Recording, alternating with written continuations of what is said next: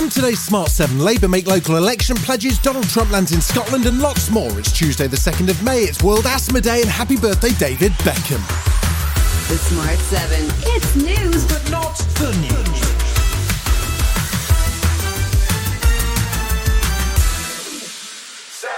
Sunday and Monday saw nurses in England stage their biggest strike yet in an ongoing battle over pay which stretches back to December.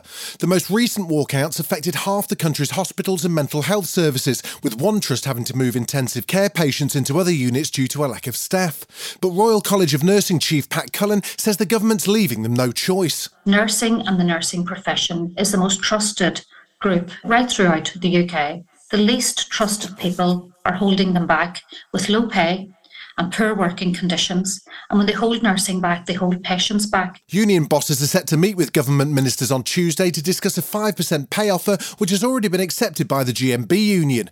Health Secretary Steve Barclay says Monday's strike shouldn't have gone ahead while an offer was on the table. This strike is premature. I think it's disrespectful to the other trade unions. I think the RCN should have waited. They were part of the negotiations. And as I say, Pat Cullen herself recommended this deal to her members. Meanwhile, 5 months into the dispute, there's speculation that public support for the strikes is waning.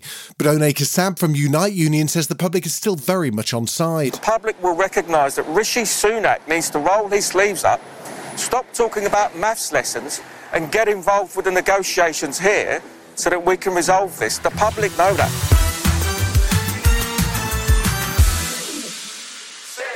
It's local election week in England and parties have been making promises left, right and centre to win over last-minute support. Labour announced a major housing pledge over the weekend. They say they'll reinstate the 300,000 new homes a year target for England and introduce a renters' charter to protect tenant rights. And Labour leader Sir Keir Starmer says they're ready to fight all the way to the ballot box. We've got to fight all the way into the next election. We've got to fight like we're 5 points behind, and we've got to make our positive case for the electorate. But Keir's not the only one feeling optimistic. The Green Party are hoping to attract disillusioned voters with a campaign that's focused heavily on rent control and sustainable housing. Co-leader Karl Largerfeld says she's expecting the Greens to gain 100 new councillors on Thursday. We're getting a really positive reaction from voters who are frustrated by inaction from the Conservative government, but aren't really finding the Labour Party inspiring at the moment either. And so people are coming to the Greens for the first time because they like what they hear and they like our fresh perspective.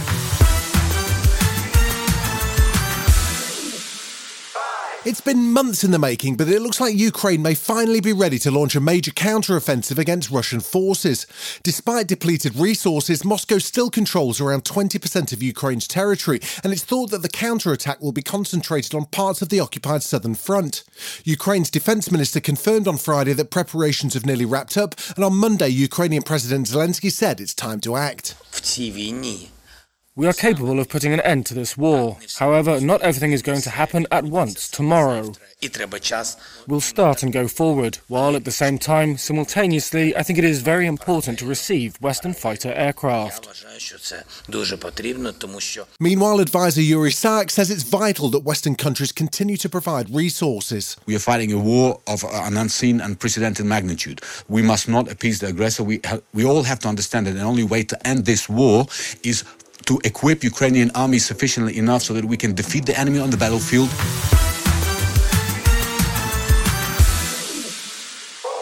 Former President and golfing fanatic Donald Trump jetted over to Scotland on Monday to open a new course in his resort near Aberdeen. It's his first visit to the UK since 2019 and comes after he became the first US president in history to face criminal charges.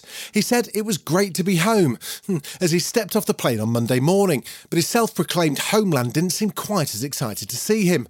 Kirsty Haig is the organiser of protest group Scotland Unite Against Trump. Yep, that's a real thing, and says Trump and his views are not welcome. Trump espouses dangerous politics, horrific opinions, and the vast majority of Scotland fully rejects these. So we can never let him feel that Scotland is his escape where he can come to hide with his bigoted views and from his court cases. Still to come on the Smart 7, Everton and Leicester battle to avoid the drop, and the Met Gala honours Karl. Right after this.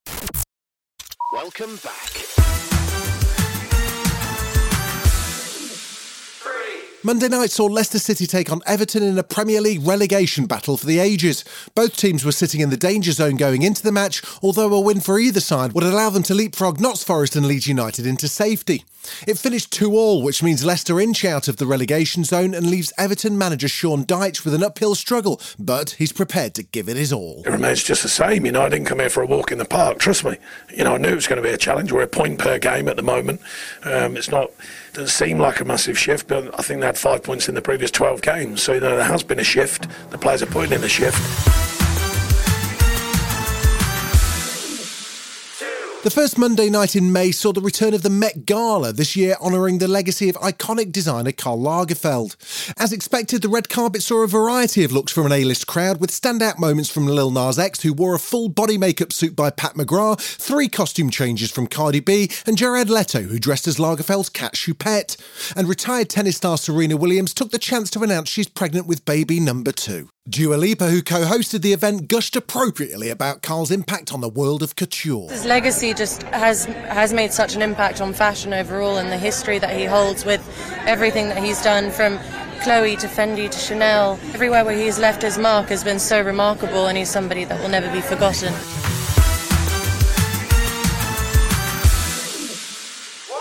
We all know about Anne Frank, the Jewish teenager who chronicled her family's time hiding from the Nazis, but most of us probably know very little about the people who helped to hide her. Well, that's all about to change with A Small Light, a new mini-series telling the story of Miep Gies, an ordinary secretary who helped protect the Frank family and many others from Nazi persecution, all while holding down her day job.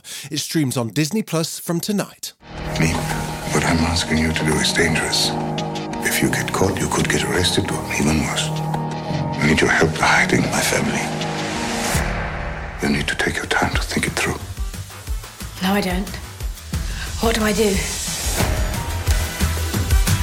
You've been listening to The Smart 7. We'll be back tomorrow at 7 a.m.